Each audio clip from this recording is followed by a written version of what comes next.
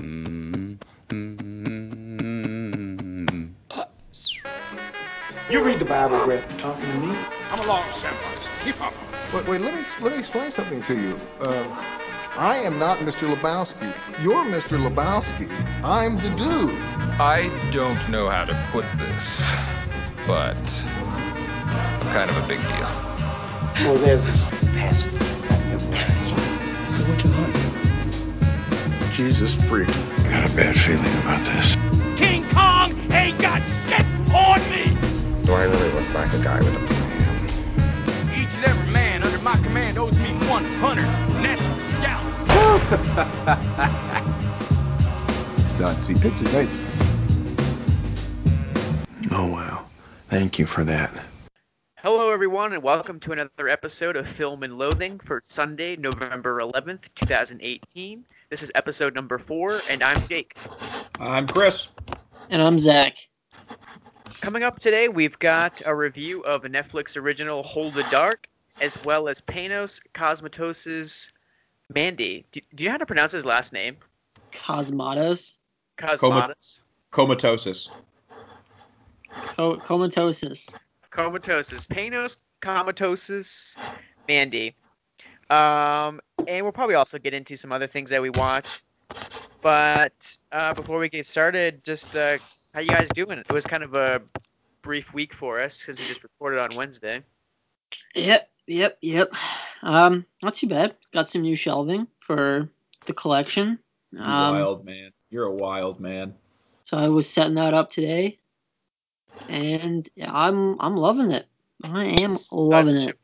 It's such a beautiful collection. I'm jealous. Yes, it is. Humble too. I'm not humble about it. My collection is far superior to probably almost anyone's. Yeah, that's probably true. And some dude with a neck beard and long hair, never showered in the past week, right, is sitting at his house right now, just like, he's so wrong. He doesn't know anything about a good collection. That guy probably collects bodies, where that's not what I'm talking about. Fair enough. Now, Zach, the question that's been on everybody's mind for the last 5 or 6 days, probably shorter than that, but did we get any dick pics? None. We still have nothing. God damn it. It's been 2 days. Give it some time. It's only been 2 days. Oh, I guess. Oh, okay, that's true. Posted it Friday. Oh, that's right. Oh, okay. Yeah, I totally forgot that there was a couple day delay. Okay, there's still time. You send us your dicks, or you don't see ours. This is dick pic blackmail. We're not giving that shit away for free. Okay. Well, the Facebook Messenger chat has been blowing up the last couple days over these two movies. Well, more Hold the Dark. So I just don't think we should delay and just really get into this thing. That's the one you want to start with? That's the one I got to start with, man. Okay. Honestly, I just want to start off depressed and then talk about Mandy and just go home happy. All right, we can do it. If I have to leave with the taste of Hold the Dark in my mouth. Well, that's not the taste you'll have. I just don't know. Seaman. Okay, but let me see. So Hold the Dark is out on Netflix right now, and it's directed by Jeremy Saulnier, and it stars Jeffrey Wright, Alexander Skarsgård, James Badge Dale, and Riley Keough. And the plot synopsis is, in the grim Alaskan winter, a naturalist hunts for wolves blamed for killing a local boy, but he soon finds himself swept into a chilling mystery. So I guess whoever can get there first, what were your thoughts on this movie? I'm going to give it to you, Zach. No. You go ahead. I thought this movie was very low on my scale. I didn't think it was absolute dog shit, but I did think that it was good by any means. The main character showed one emotion that whole time, even when he found a child's body. It was still one blank face the entire time. There was no three-dimensionality to him at all. What? Okay, you can argue that about all characters in this film, and it is completely by design. Like, it fits into the tone and the mood, and if like you're trying to create this extremely somber piece of film, and then you have Jeffrey Wright being, "Oh my God, a dead body!" It completely ruins what you are setting the mood for. No, but you can at least show him being shocked in a somber way instead of him basically being like, "Oh, there's a dead body," and then he just runs out of the building and goes, "Oh, oh, over there!" And then people start to finally check it out. Like there was no excess emotion at all besides him being like, "Oh, this happened. Oh, this happened," and I did not like that whatsoever. Well, we're not even 5 minutes in. You're already wrong. Oh yeah. No, sure. Jake, who do you side with? Okay, honestly, well, Zach, Zach, go ahead, because you've been saying that this is such a great, you love this movie. Like, I'm so curious to know, like, just lay it out for me, man. Why? What about it? What about this film? I saw a post on Twitter the other day that said something along the lines of like, moviegoers always hate the movies that spell everything out for them. And then when something comes along that does not spell out anything for you at all, they're like, "Oh, what the fuck? That movie was so stupid. There's so many plot holes. That movie sucks." And that is the reaction to this movie. It does not spell out things for you, and I think that is why people hate it. Personally, I loved it. I thought it was amazing. I love Jeremy Saulnier, just in general. So I knew coming in that this would be something that would require 2 viewings to sort of get. So I watched it on Saturday. I liked it, but I didn't love it. Then I did some reflection, watched it again this morning, and I absolutely love it. What do you love about it so much? I think that it is. Talk about it a little bit. Give me some. I think that it is tense and gripping, and I think that part of that comes from the fact that the way Jeremy Saulnier handles violence is that it is in bursts and comes almost out of nowhere. And so you know that it could come at any time. And so you're just sitting there and you're just kind of waiting for who is Alexander Skarsgård going to kill? And when is it going to happen? Oh, these 2 people are just having a conversation. Well, there is possibility that this could end in bloodshed. And so you're just sitting and you're waiting for that. I think that is great. I love the cinematography. I think this movie looks gorgeous. And I've had issues with Netflix movies in the past looking like shit. And I think that, the vast Alaskan landscapes are captured very well. I love the way that they play with light.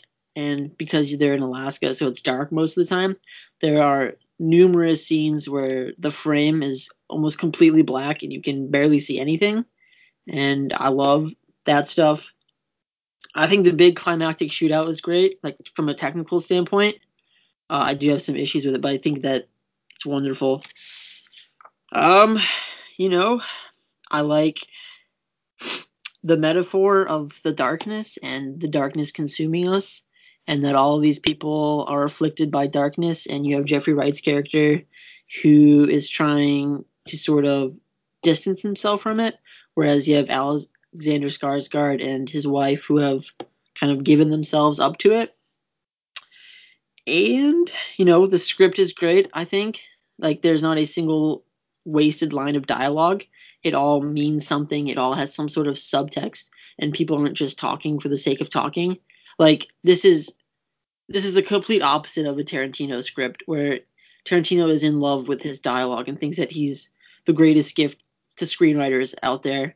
And I love this approach more of, like, only really saying something when you absolutely have to. And then, if you really want to go out there, it's certainly in the movie, but not as much. There's this very mystical element to it about, and if you really don't want to think too deeply about it, this works just as like a very solid just werewolf movie. Interesting. I guess I have not thought of it that way. Okay, I guess I see it with The Mask, but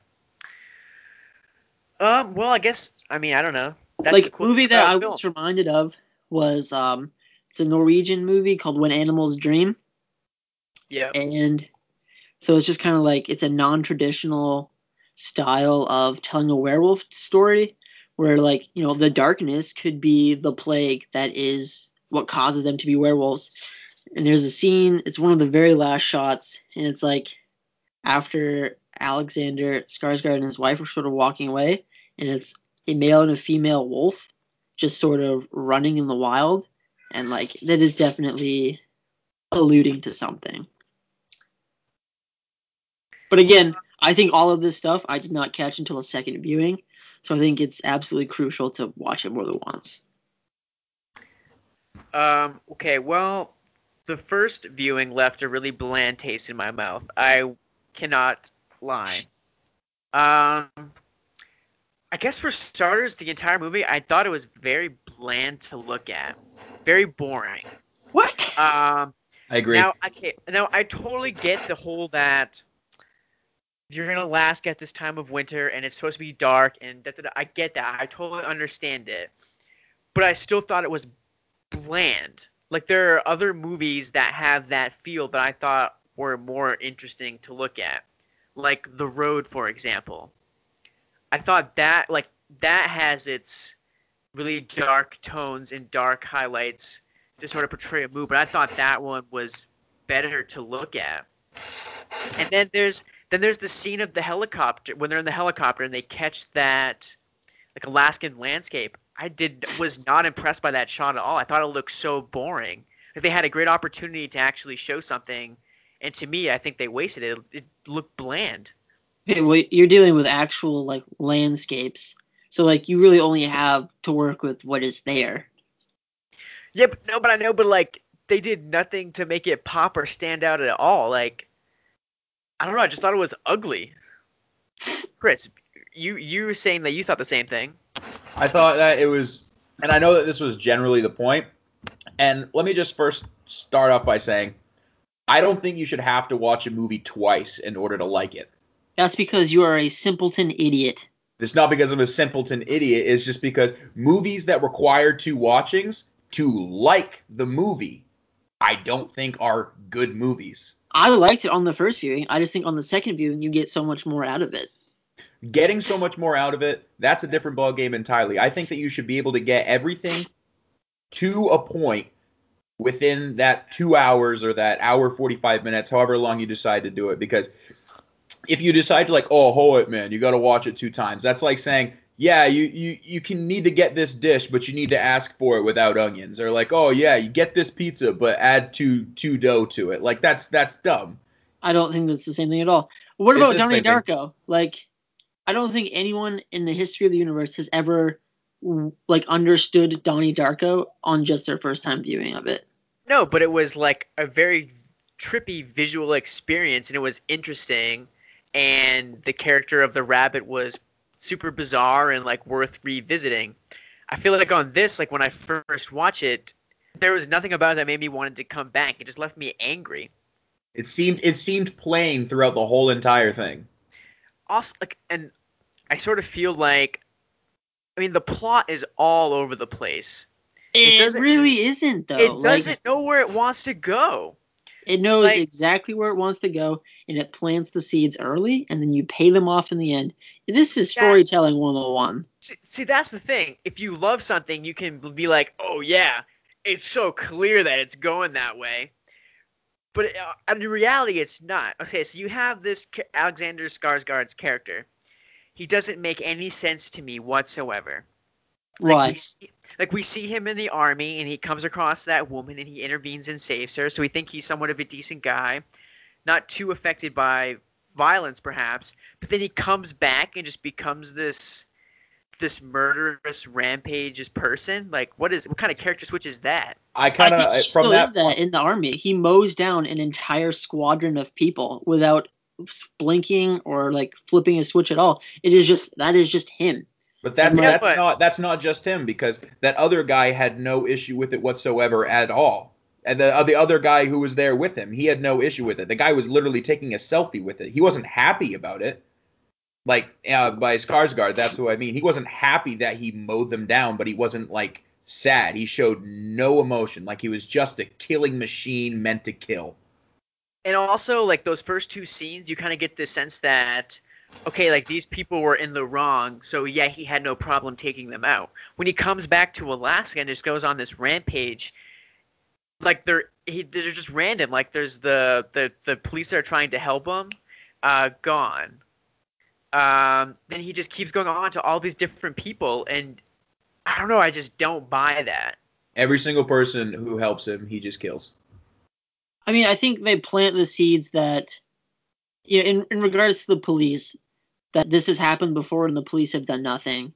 And so why would he trust them? Why would he expect them to do anything this time? This has happened before, and like they said, he came that one time and then never came back again. So like, I understand the police part. I Okay, mean, but like I could see like, okay, I'm gonna take this on my own.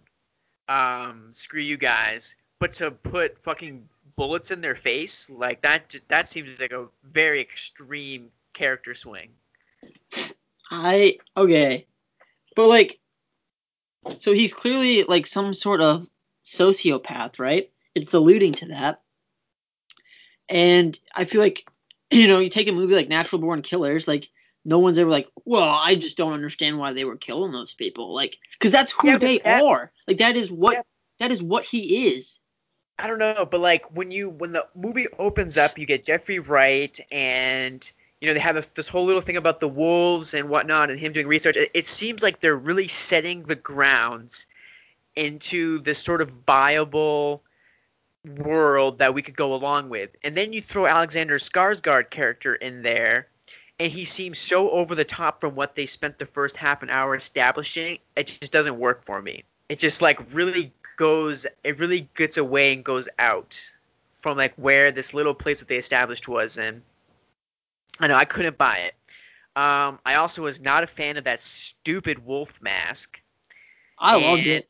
And them trying to be Halloween. I liked how simple it was. I'm not gonna lie about the wolf mask. I like how simple it was. The wolf mask, I liked it a lot. I like the costuming, like just in general, like all the bundled up stuff that they used to like. I thought all that stuff looked really good, and like, I mean, it ties into sort of like the mystical aspect to this movie, where the guy literally says to him, "You need to let some of that wolf out," and so that's what he's doing. So the thing about the mystical thing is that I feel like they try to allude to it, but they do it so like they kind of like tiptoe with it to the point that it's kind of just like, okay, either go for it or don't. Just that it seemed with the whole mystical thing, like they introduce it and they try to do something with it, but then at the same time they don't do anything with it. Like they open up these points and then do nothing with it. I think they do just enough. I don't know. It just seems like if you're going to introduce it, go with it. Like why? Again, because they spent this whole time trying to build you into this world, and now all of a sudden they're going to vaguely hint that there's mysticism, but then try not to act like there's mysticism. Like it just doesn't make any sense. I think like why introduce it at all? It's just sort of, it's trying to make this film not completely just grounded in the real world, I guess.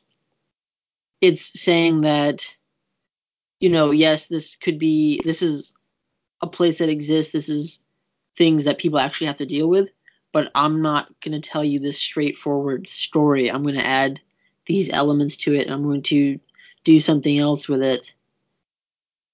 And I mean, I love those aspects to the movie.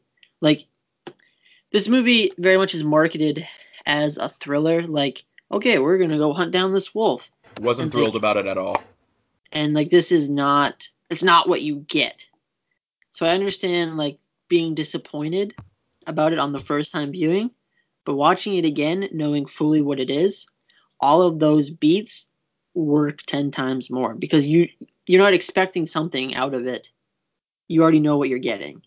Then why not market it as what it is instead of something different? Okay, you can't blame the filmmaker for that or even the film. Like, he has no control over how this movie is marketed. He doesn't get to cut his own trailer. Netflix is doing that for him. It's not his fault. I'm not saying it's his fault. What I'm saying is that even if why start it off going in a certain direction and then take it in a completely different direction, knowing full well what's going to happen. I don't think it diverges from that direction so early on that I think it's completely fine. Like, it's not like you get an hour and 15 minutes in and then it's like, okay, well now we're going to start going else. It's literally 25 minutes. It switches and starts to be about what it inevitably becomes. So I don't think that that's crazy idea too far into the movie to switch something. I'm not saying it's too far into the movie to switch something. What I'm saying is that why even have that at all? Like I guess I'm just saying I don't understand the point into starting off that way just to do something else. Well, you need to draw Jeffrey Wright's character in. You need to get him there, and that's what they do. And I felt like there were more clever ways to get him there besides just being like, I need you to hunt down a wolf. Well, he's spent much time with them. He's somewhat of a wolf expert. So I feel how would you get him there? What would you do? I feel like you could have had involved the police sooner, and you could have had him bring him in to add a certain third dimension to them that wasn't there in the beginning, and you could have had them bring him in as a wolf expert to try and draw the wolves away from their town. Okay, but how would and then the kid goes missing. They think that this is a wolf attack. Yeah. But okay, why would the police bring in this guy from God knows where when there's probably tons of wolf experts in Alaska? Because this guy is the wolf expert. He's never built that way. You're putting that on him. Exactly. That's what I'm saying is that you can build him that way. Why? For a reason to bring him in. I feel like it adds. I feel like it makes it more consistent. No, it doesn't. Because see, I have no problem with the way that he was brought in because it makes it out like she's a big fan of his. She was reading his book, so that's why she personally called him in. She needs someone to tell her story, and so it would make no sense for the police to call him in. It has to be her. Yeah, but when her kid goes missing, but when it's her kid that goes missing, the most recent, you don't think that he's gonna try and focus on that area first, her area? That's a reason to draw him closer towards her. How they get in there is perfectly fine. I felt it could have been handled better. I don't have any problem with that. The problem I have is they build this all up, and then you get that little dialogue with the old woman where she's like, oh, she's got that wolf's thing in it, whatever it is. And then it's kind of like wolf spirit or something. Yeah, but it's kind of like, okay, so where is this are we in Mystic Land now? But then it never really brings it up until later. I think that this goes back to nothing is said that doesn't mean something, and everything said could also mean something else. And so it's you're saying that this mystic thing comes out of nowhere, but it's clearly been laying the groundwork all the way through. No, it hasn't though. It literally doesn't start until that one woman says something. But that one woman says that 20 minutes in. Yeah, but then they don't touch on it again until later is what I'm saying. So she says that, and then he comes back, and he finds the dead kid. Then the police have a conversation about, well, if you ask the people around here, she's possessed by a wolf spirit. Okay, so they're bringing it up again. Okay. And then from there, Alexander Skarsgård comes home, and he has a conversation with that woman where she says that he has evil within him, and he should have died out in the sands, but it was never going to be that way. So then there's that. And then he goes, and he meets with the man, and the man tells him, well, I've seen you before. Are you cured now? And then it's all there. It's all there. This is why I'm saying you need to watch it again. I guess. It just seems so subtle that I don't know. I feel like it misses the point. If it's so subtle, you need all these viewings to see it. Which is why I think that it's dumb to have to watch something twice in order to enjoy the story. It's subtle in the point of if you don't catch it, the movie still works without it. It makes sense, but it doesn't work. But that's the thing. The movie doesn't make sense without it because you have all these plot points that don't lead anywhere, so it doesn't make any sense. If you miss these subtle things, there's only the obvious ones that are in your face. So there's that comment. Then there's not really any. So okay, I'll give you the one where it talks about the locals, but then the next thing that comes up is Oh shit, I just had it. If you choose not to read that into the movie still works. Like these are just subtle things that are said. Where Oh, sorry. Okay, if you're no. not reading into it, then they're just throwaway lines. Wait, hold on. The next thing that it comes up is when he marks that box, but then nothing even comes of that until like way later. Yeah, that's fine. But like, there's nothing in between. Like, so after that, I feel like there's nothing after that because it leads to Jeffrey Wright sort of chit-chatting with the police a little bit, and now they're starting to look for Alex Skarsgård and that other guy. Then there's that random ass shootout scene that takes up a big chunk of the film. I like the shootout. I mean, the shootout scene is fine, but it's like it seemed kind of out of place, don't you think? I thought so the first time that I watched it. I didn't really understand why it was in there. I guess I still don't fully understand the character's like motivations, other than he really doesn't like police. But I think I don't know. It could just be more of like we need to get. He needs Alexander Skarsgård needs to have time to catch up with his wife that is on the run. So what can I do? Well, I'm gonna do this. Gonna mow down the whole police force. I guess. I don't know. It just seemed like so. I was like, I liked it. It was entertaining to watch, but it was on top of like, okay, I've literally seen nothing out of this film that I like. I guess I'll go with this shootout because at least it's interesting. And it's also like back to this metaphor of the darkness. After his daughter was taken, he obviously has succumbed to the darkness, and like this is what that does to you. Yeah, I don't know, man. I guess if you want to reach there. It's not reaching. Like, how is that reaching? I mean, it applies, but it's not like a blatantly hinted at thing. Okay, but like nothing in this movie is blatantly hinted at. That's what I'm saying though. That's why I didn't like it. Because I felt like Jake said, everything was too subtle. Oh, God forbid it forces you to watch a movie and fucking pay attention. If it forces you to watch it twice, to pay attention fully with your full investment, 2 watches in a row, that does not make for a good movie. When you watch this movie, did you sit down and did you watch all 2 hours and 5 minutes without diverging your eyes from the screen once? No, because it was boring to look at. Okay, so that's on you. You can't put that on the movie. Okay. I will admit there were brief moments where he looked away. But that doesn't mean I didn't get the general picture. I can honestly say I was paying attention, and yeah, I missed a lot of that stuff. If that stuff's in there, it's so subtle, or it feels like a throwaway line. And I think that's what my problem is. I feel like a good script, it would like nail it. Like you would pick it up. I mean, you don't understand it necessarily, but you pick it up. I think that this is nearly a perfect script. I don't know. Maybe. I don't know. So you're saying it's going to get nominated for an Oscar is essentially what you're saying? The Oscars are fucking bullshit. I don't care if it gets nominated for an Oscar. Okay. Well, do you think it's going to get any recognition at all? Absolutely not, and that is a tragedy. All right. Because you know what it is, dude? You know what's going to get fucking recognized, right? A movie like fucking Bohemian Rhapsody is going to get nominated for Best Song or whatever, Best fucking Adapted Screenplay. And then this movie that is wholly original and that the director tries to do something that others don't is just going to get completely thrown by the wayside. Like that is the true tragedy here. Love it or hate the movie, like that is totally your opinion. And you're entitled to it, and that's fine. Like, it doesn't bother me that you dislike it, but like, at least he is attempting to do something original.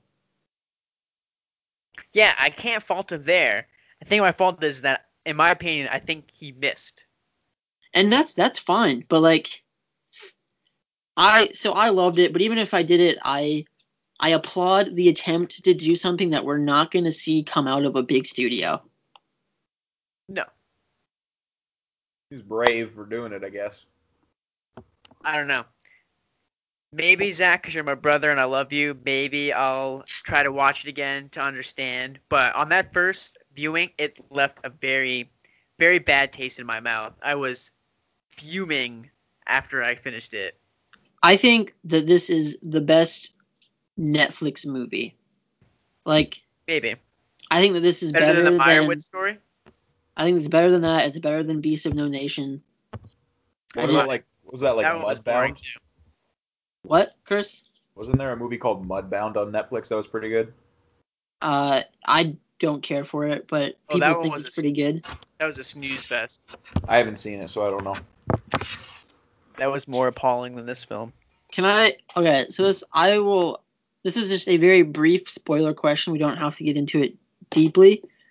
Did you two catch that they are brother and sister? No, but I read Yes, about I it. did. I did catch it because they make a comment about their mother, right? Or father. Yeah, she says, I don't have a single memory without him. And then their Nordic heritage is referenced multiple times, and the fact that they look exactly alike. The one the one that gave it away for me was thinking back on it, and she says, I don't have a single memory without him. Yeah, no, I did pick up on that. I don't know, maybe watching it again with the whole werewolf vision, perhaps that would make for an interesting viewing experience. I think that stuff is there, but I think that it more is just trying to get at this metaphor of the darkness and these characters that have fully given themselves to it, and then a character that is trying to get away from it. And so you have that scene with Jeffrey Wright talking to James Badgedale and his wife, and this is where you sort of learn that he is also suffering from the quote-unquote the darkness, and he has a child that he has basically neglected, and he is trying to get away from that lifestyle. And you kind of think that the mother is too at the beginning, and you still can kind of view it that way because she kills her kid because she's trying to save him from this life. But it's also, I don't know, I think there's a lot there that needs to be properly digested before you can give an honest opinion of the movie. Maybe. I will say right now, this is in my top 5 of the year, so. Really? Yeah. I think a lot of movies that have come out this year have been good, not great, and I think that this is one of the truly excellent ones. Interesting.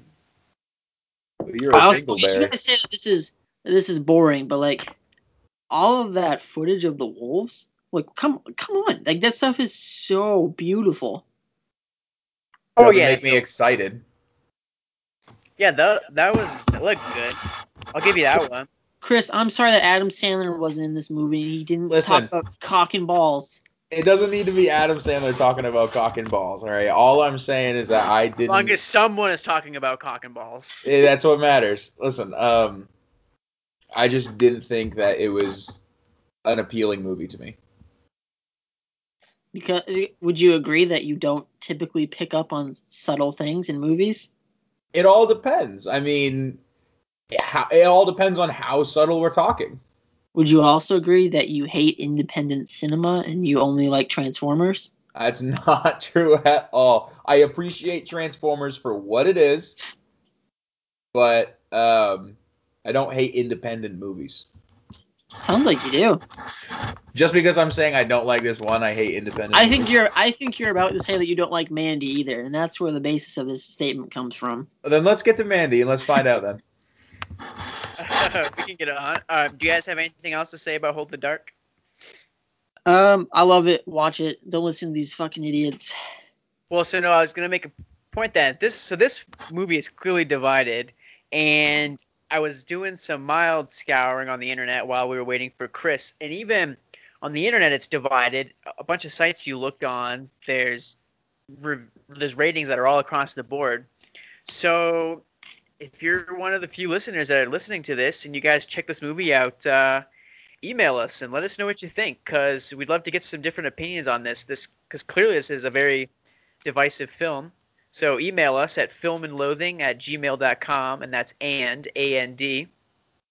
And your email will be read only if you agree with me. So. But let's, I guess we'll move on, and but first let's give it some star ratings. Zach, what are you gonna give it? Come on, this is a 5. This is a hard 5. The first 5 on here. Oh, that's not true. No.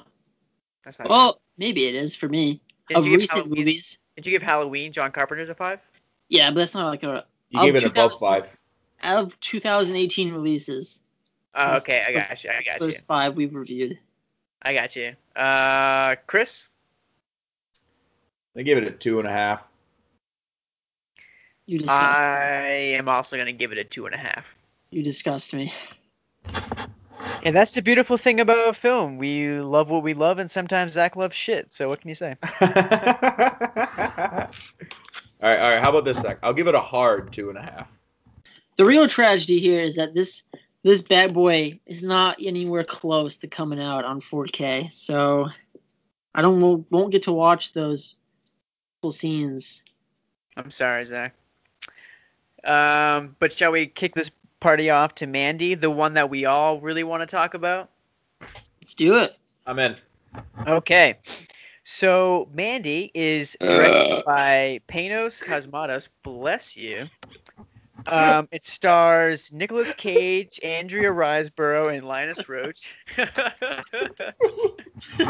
And the plot synopsis is: the Shadow Mountains in 1983, Red and Mandy lead a loving and peaceful existence. But when their pine-scented haven is savagely destroyed, Red is catapulted into a phantasmagoric journey filled with bloody vengeance and laced with fire. So, Chris, start us off. What did you think of Mandy? I thought Mandy was it was on the upper side of good. What does that mean? Like you know how let the man finish.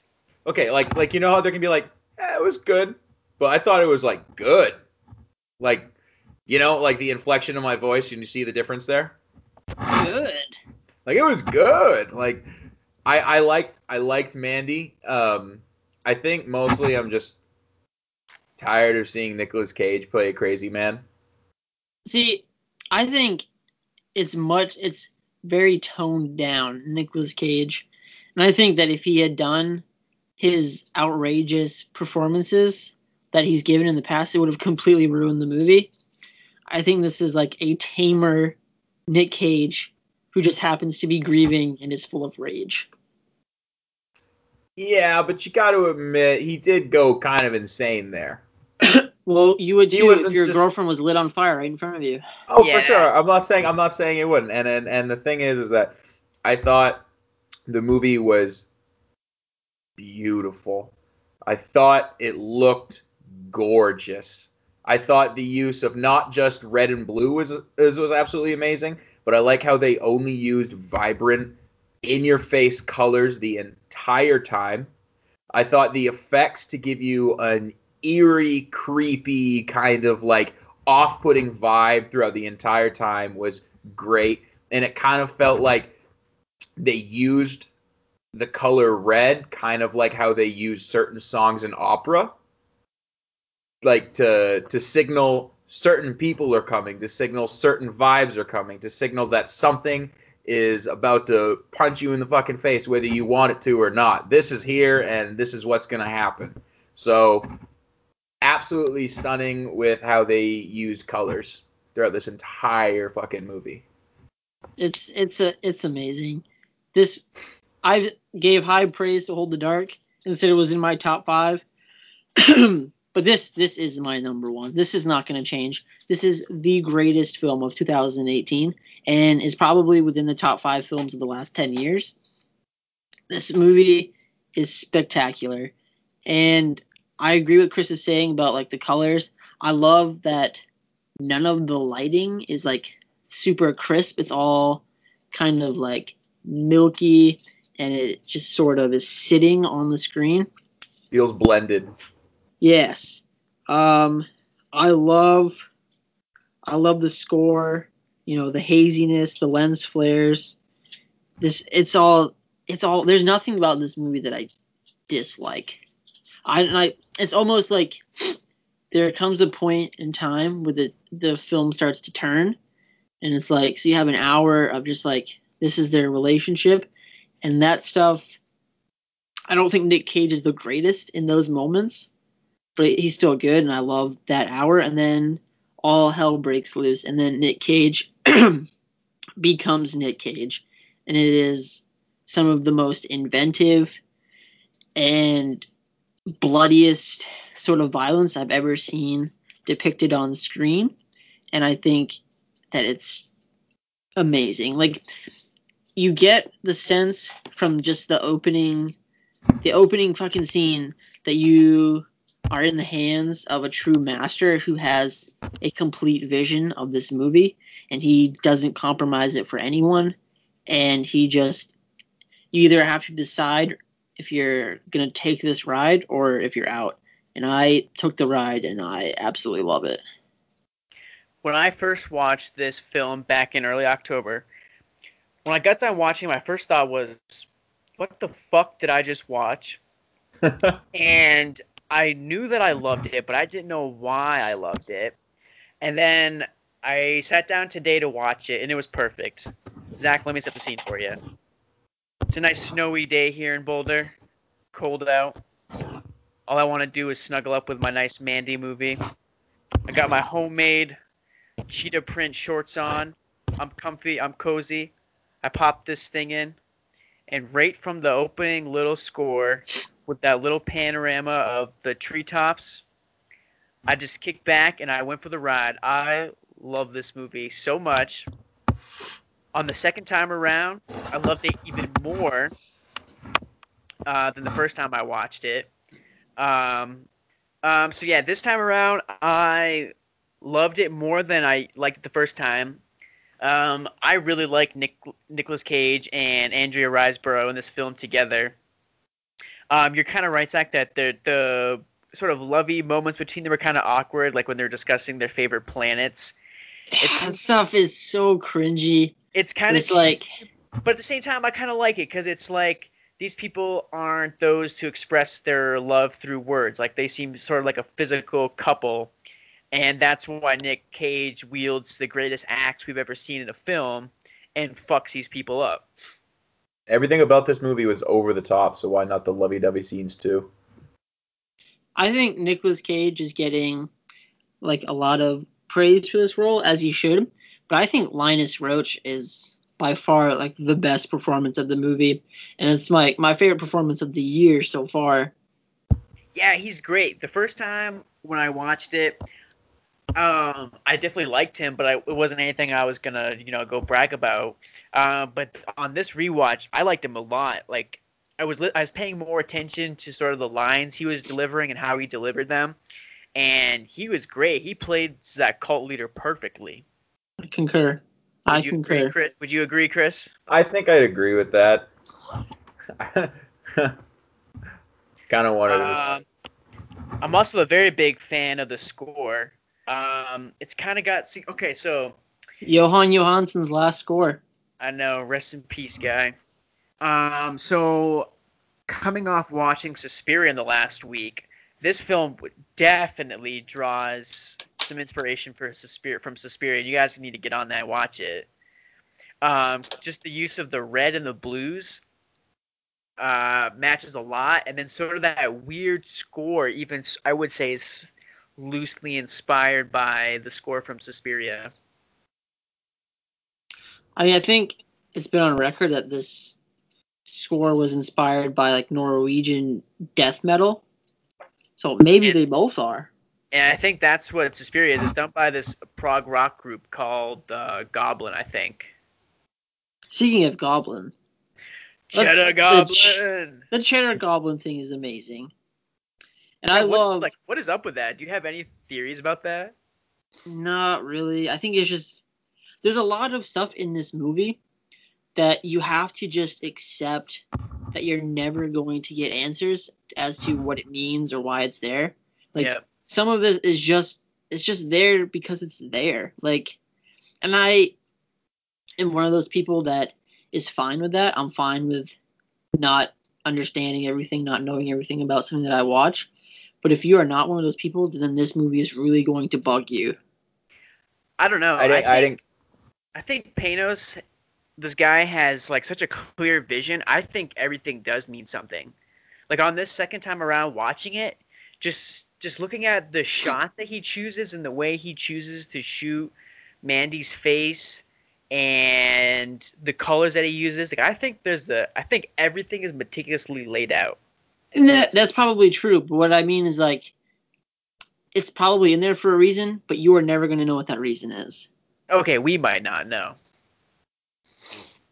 So this is the second time I watched it, and I noticed something this time that I hadn't before. And it's not clearly stated, but do you get the impression that she has run into this cult before? I think she was part of the cult at some point. So when she's telling that story about her quote-unquote dad, you think she's talking about Jeremiah Sand? I don't think she's talking about Jeremiah. Maybe she is, because he has that line where he says, I recognize you, you'll recognize me in time. But I think he's too young to be her dad. Yeah, I was about to say, I feel like because she said she was there with like a crew of people, and I feel like. Well, I mean, daddy has now become a term of endearment, so maybe she didn't mean her technical dad. And I think he's still too old to be anything, but I think maybe they were all part of the cult, and he just went through the cult and became their leader. But I wouldn't be surprised if there's a connection, because I mean, there's so many things in this movie that now that I notice it, it goes out of its way to draw attention to it.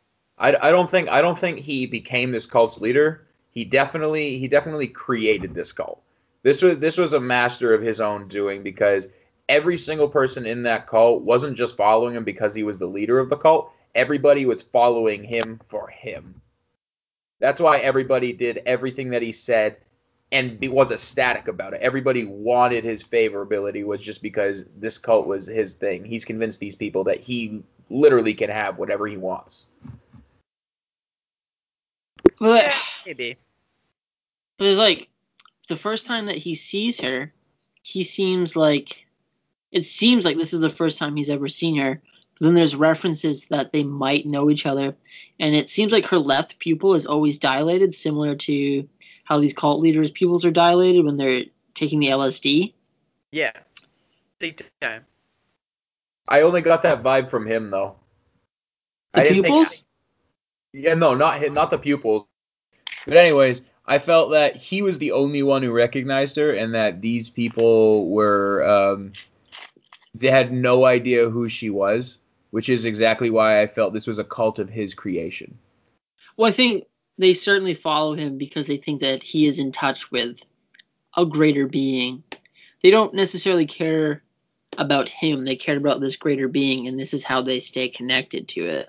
Yeah, and there's nothing to suggest either way that this cult already wasn't around, and that there could have been, some leader before him, but maybe they died, maybe they no longer thought that guy was the one, and they thought that this Jeremiah Sands guy is now the one, so they're the one that he's following, and he took it his own way.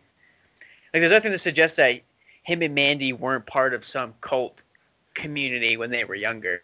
I guess so. I don't know. I think there's definitely a lot of interesting ties. Like, for the one I noticed on this time, I mean, maybe I'm grasping at straws here, but she tells the story about the starlings being beaten in the bag, and then she herself is put into a bag later. Yeah. But then, I mean, there is literally a scene where their faces come together as one. Yeah, that was kind of creepy as shit. And that is such an amazing shot. That was so cool. I love that entire sequence. The entire sequence is amazing. Yeah, that's probably my favorite part of the entire movie. Aside from Nicolas Cage freaking out in his underwear. And chugging the vodka. Why? He keeps it in his bathroom? That right there is probably the greatest moment in cinematic history ever. I mean, I feel like they definitely were kind of making a loose attempt to show that he had a drinking problem or some shit like that. No, I don't think so. You don't think so? Because in the beginning, he denied that drink from the guy in the helicopter. Yeah. And then who keeps vodka under the sink in a bathroom? Only alcoholics do that. Yeah, I think that might be his relapse bottle. I think that he just watched the love of his life be burned in front of him, and so that is just the natural reaction. Yeah, but you asked who keeps it in their bathroom, and we're saying an alcoholic would keep it in their bathroom. I think maybe it's rubbing alcohol. I don't think so. I think it's vodka. He uses it to sterilize all of his wounds. Another thing that I thought was great was the actual abduction scene where they had sort of that strobe lighting. I do like that. Yeah. I think that's great. I love the look of those sort of demonic, like bikers, whatever you want to call them. The Black Skulls. Yeah, those are so cool. I love that you never can fully get a look at them in the film. There's like a couple that you sort of see, but the rest of the times they're always sort of clouded in this mystique. I felt like I was at a Misfits show. Yeah, Maybe right. you were. Well, very well could have fucking been. I think that this movie is getting sort of a rap of being style over substance. I don't think that's entirely fair because I do think there is a lot of substance here. There is a lot you can dive into and really look at.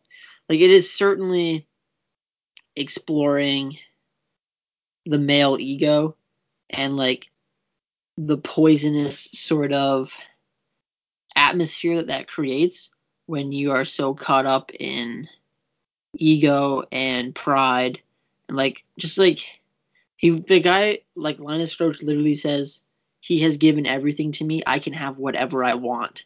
And it's exploring just sort of that idea and like how dangerous that is and what happens when we want something that you can't have and how that affects you. So it's definitely, there's definitely substance. It's not just style, but the style aspect is amazing. Is that your own interpretation, or is that like something that you read or saw somewhere? I mean, I think it's very clearly in there. Yeah, I would agree with you. I could see it. I guess I'm looking at it too plainly. Like, But I don't think it's the main thing that it's getting at, but I think it is in there. I think when you're talking about revenge, you could ask the question, is that even the need to get revenge, is that an ego thing? yeah, I mean, I think like, so while I don't think it's the main theme, I think it just having that in there a little bit does sort of go along with what else they're talking about. I think it goes nicely hand in hand. But I agree that on the first watching, it's so out there. If this is not the movie that you're used to, it's so out there that it's hard not to get wrapped up in the red and the flashing and the color changes and all these visual things that he's doing that I think you lose track of what the story is. But on the second time, I was more prepared. I knew exactly what I was going to get, so I could go along with the visuals and then sort of take in the story. And yeah, you're right. There is a lot more in there than I think you realize the first time you watch it. But I think what I like about this more than Hold the Dark is that for me it was not visually interesting, so I wasn't even along for the ride. Whereas the first time I watched Mandy, I was very confused, did not really know what was going on. But enjoyed the ride enough that it got me through the 2 hours, and now revisiting it, I love it. I love it even more than the first time I watched it. I'm gonna have to give it a second watch.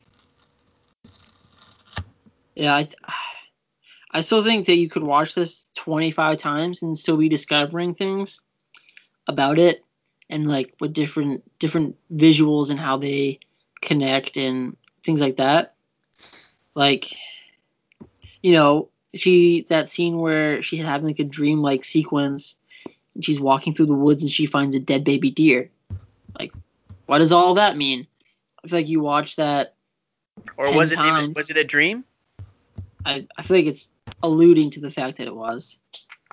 Why? What makes you say that? Pretty sure she's sleeping in the scene before it.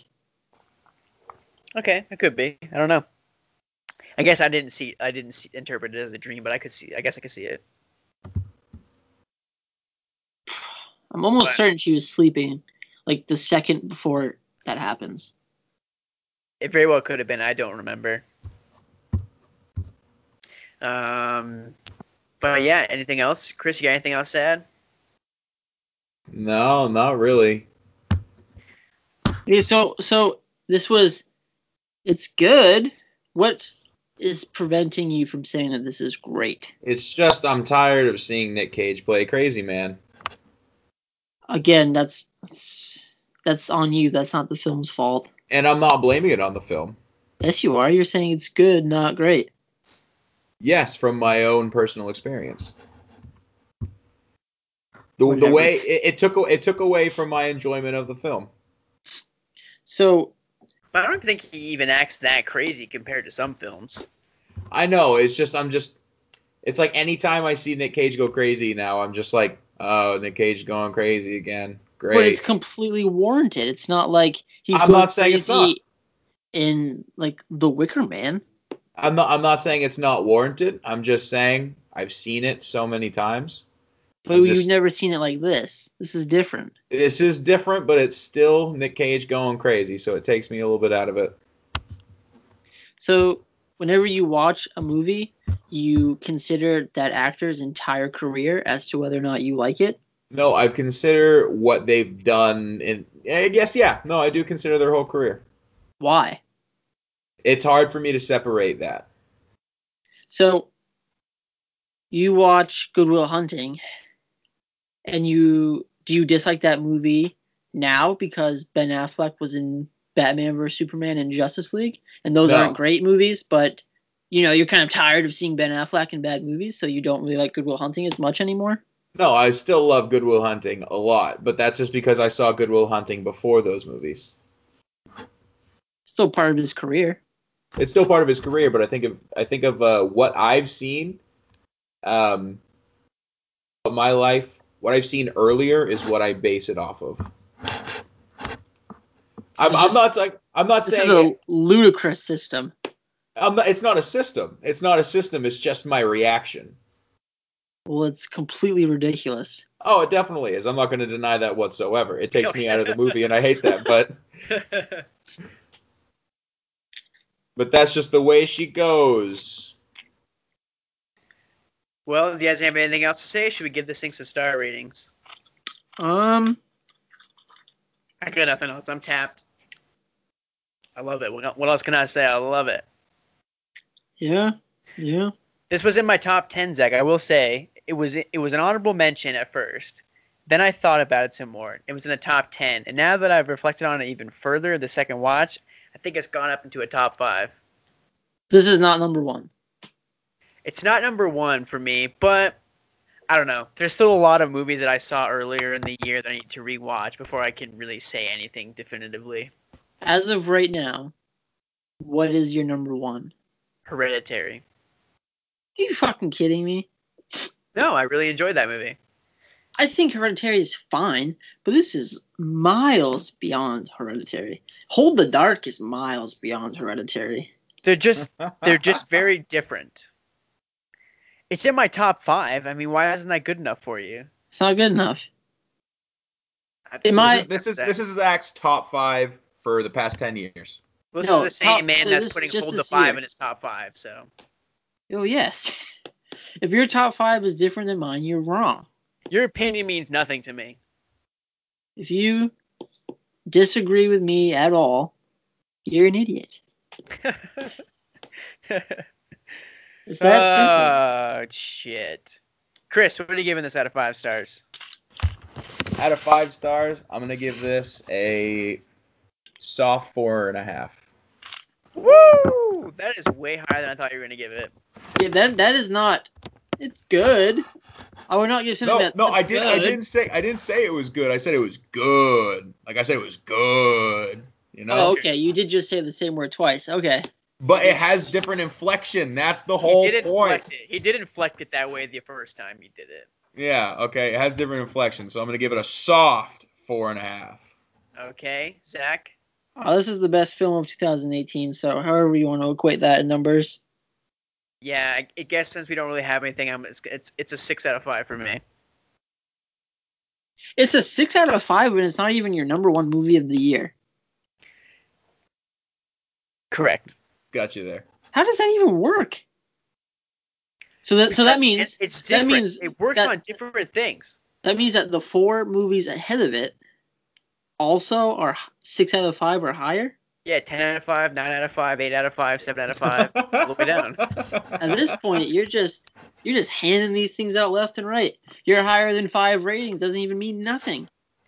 It goes just because you can rate something out of the year. I didn't say where it was in my top. I didn't say where it was in my top 5. It could be number 2. I'm sorry. This if it's number 2, then that's just a slap in the face. Or it's number 3. It could be it's probably number 2. It's probably number 2 right now. You can rate it. Have a rating system out of the year and have it not translate to overtime. But that's for November 11th at 6:30 Mountain Standard Time. Like, when I go to rewatch all these films that are in my top 10 honorable mention at the end of the year and we do our list, my opinion on Hereditary could very easily change. I could think of it totally different, and compared to Mandy, it's not number 1 anymore. And this is a preface for the future of anybody listening to this podcast. My top 5 at the end of the year is going to be very slim in compared to theirs because I've just got back into the swing of movies recently. Okay, so I have to do some readjusting for mine, but so Mandy's number 1. I mean, Hereditary is probably in the top 15, but it's not in the top 10. It's certainly not number 1. I'm gonna have to bump out Won't You Be My Neighbor so that I can fit Hold the Dark in there. And then, yeah, so I think right now it goes about Mandy, First Reformed, Hold the Dark, You Were Never Really Here, and then Won't You Be My Neighbor. Exactly. And I gotta rewatch First Reformed because there was some things that didn't quite click with me when I first watched it. I've hence listened to interviews with Paul Schrader and listened to a bunch of podcasts over it, and there's a bunch of things that I missed, so I need to go rewatch it. And there's a good chance that movie is gonna be like crazy for me. Probably gonna be another fucking 6 out of 5. Let's just hand them out. Did you make a movie in 2018? Here's a 6 out of 5. Good job. No. We're not that whimsical with the 6 out of 5s. Here's your participation trophy. No.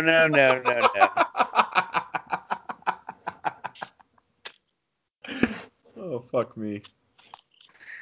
All right. Participation trophies.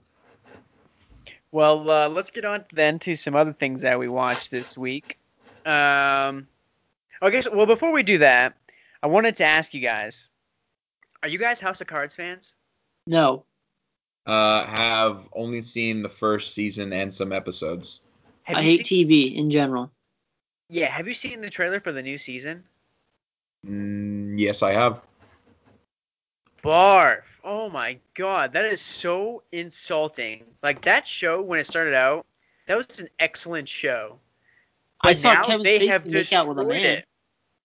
Yeah, they had, like, the plot they started with was so interesting, and now they've modeled these last 2 seasons to just reflect our current political state. Yeah, Okay, bullshit. That's bullshit. What is going on? Amy is watching right now, so I've caught glimpses of it, and I've seen that they break the fourth wall, so already I'm out. Why don't you like breaking the fourth wall? That started episode 1. It's so fucking cheap. It is the lamest play to, like, I'm going to convey exactly what I want without having to be creative about it. What do you mean by that? I mean, it's just a helping hand in getting the story along better. Right, because you can't think of any other way to do it.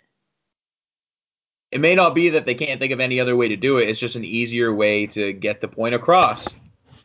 And you feel that's cheap? Yeah, I don't need to be spoon-fed plot points. Like, just let the show. Plenty of shows have handled complex subject matter without breaking the fourth wall. Like, it is such a lazy technique. It has been proven time and time again that it's completely unnecessary. Like, I think if you break the fourth wall, you assume that your audience is an idiot.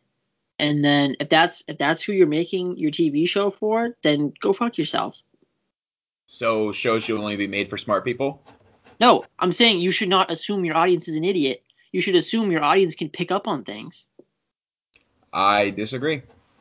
I mean, yeah, there are definitely scenes in the show where he's like makes a business deal, and he like looks into the camera and he's like, "I actually meant the opposite of that." And you're like, "Okay, obviously, Kevin Spacey, you're a piece of fucking shit. I know that your character didn't make that negotiation." Wait, so in the new season, isn't his wife president? Yeah, she's president, and she's basically Donald Trump. Do people not understand how the political system works? Do you not understand how many people would have to be assassinated for the first lady to become president? No, she's not. She's the VP. Oh, I don't like it. I'm out. No, I just don't like because like in the previous season, they made Frank Underwood become president by like voter fraud or whatever. So there's like a mishap in the election, so he gets elected. Vomit. And then in this new one, like Claire Underwood is literally just playing a Donald Trump character. Barf. Like, oh my Jesus Christ. I don't think that if you want to kick Kevin Spacey out for Diddlin' Boys, then just call it quits. You don't need to make a new show, like a new season, and just be like, oh, we can continue without Kevin Spacey. I feel the same about Roseanne. I love Roseanne, and I don't feel that I need a show basically about Roseanne without her. Like, just you're just done. You're done. It's different because the show was called Roseanne. Right. So obviously they didn't call the show President Underwood, but Yeah. it's very clear that the show no. does not survive without him. I have no problem with them doing one last season to wrap it up and like taking this arc, but the way that they chose to do it is disgusting. Like it's so cheap and like I don't know. I guess I need to look and see if the writers are all the same, but I don't know. It just seems like such a cop out where you spend 4 seasons doing all this original content, and now you're just trying to reflect the current political state. I don't know. It just seems cheap, seems gross, and done poorly, I might add. I think if you want to watch a good show that deals with politics, then just watch Veep because it's funny. Yeah, I've heard that is an excellent show. What? You actually think something is funny? I think Veep is funny. We can talk about a movie that I watched that I thought was funny. Well, so one of these days, I'm actually going to provide a movie for a topic that is a comedy, so, be ready for that. I'm ready to tell you how funny it isn't. So. Oh, yeah. Oh, I bet you are. I bet you are. Well, so you guys want to move on then to what we watched this week?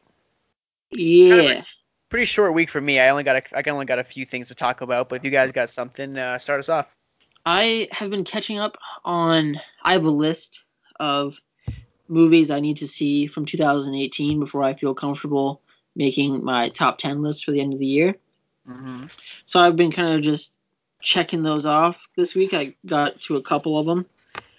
The first one that I watched is called Thunder Road, directed by Jim Cummings.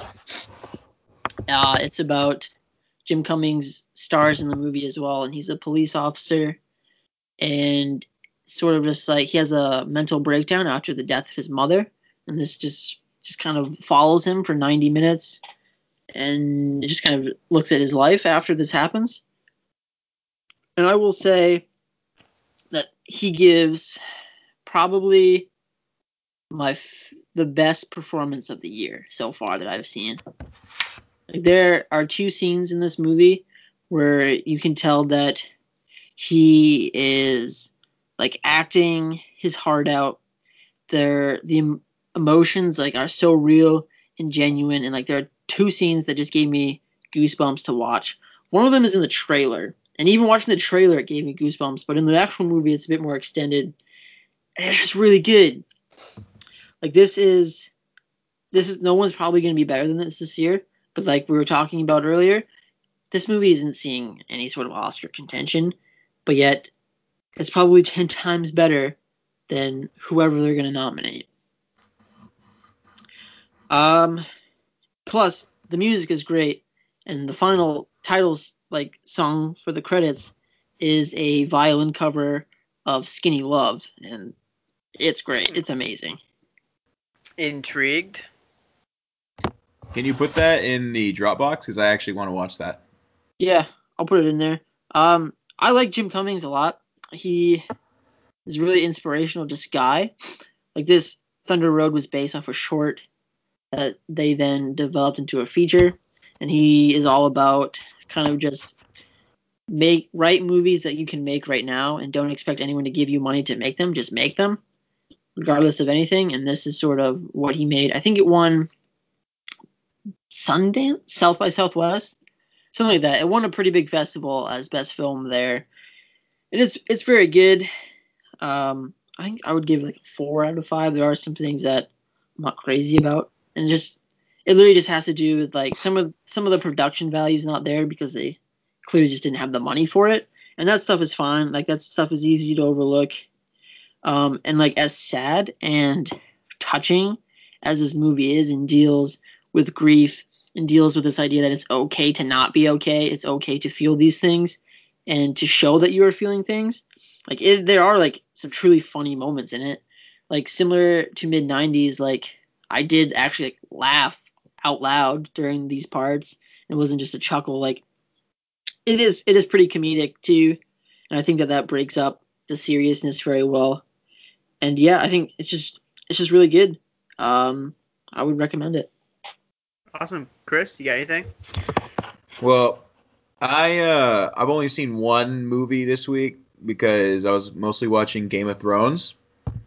But the movie I watched this week was Beautiful Boy, directed by Felix von Groeningen. I don't know how to pronounce his name. I think you nailed it.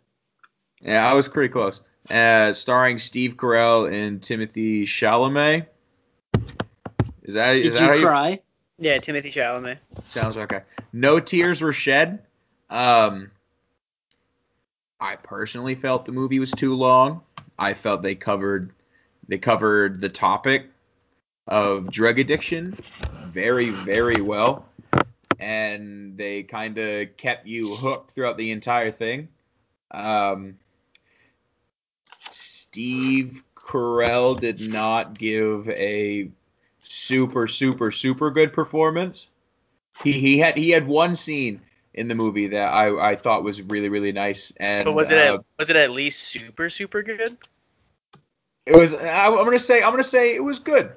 It was good. Okay. You know, it wasn't good, but it was good. There's the inflection. Yeah, you see, you got to pick up on these things. I'm mostly a very vocal man, but So man, just to get this clear, so Mandy was good, and this one was good.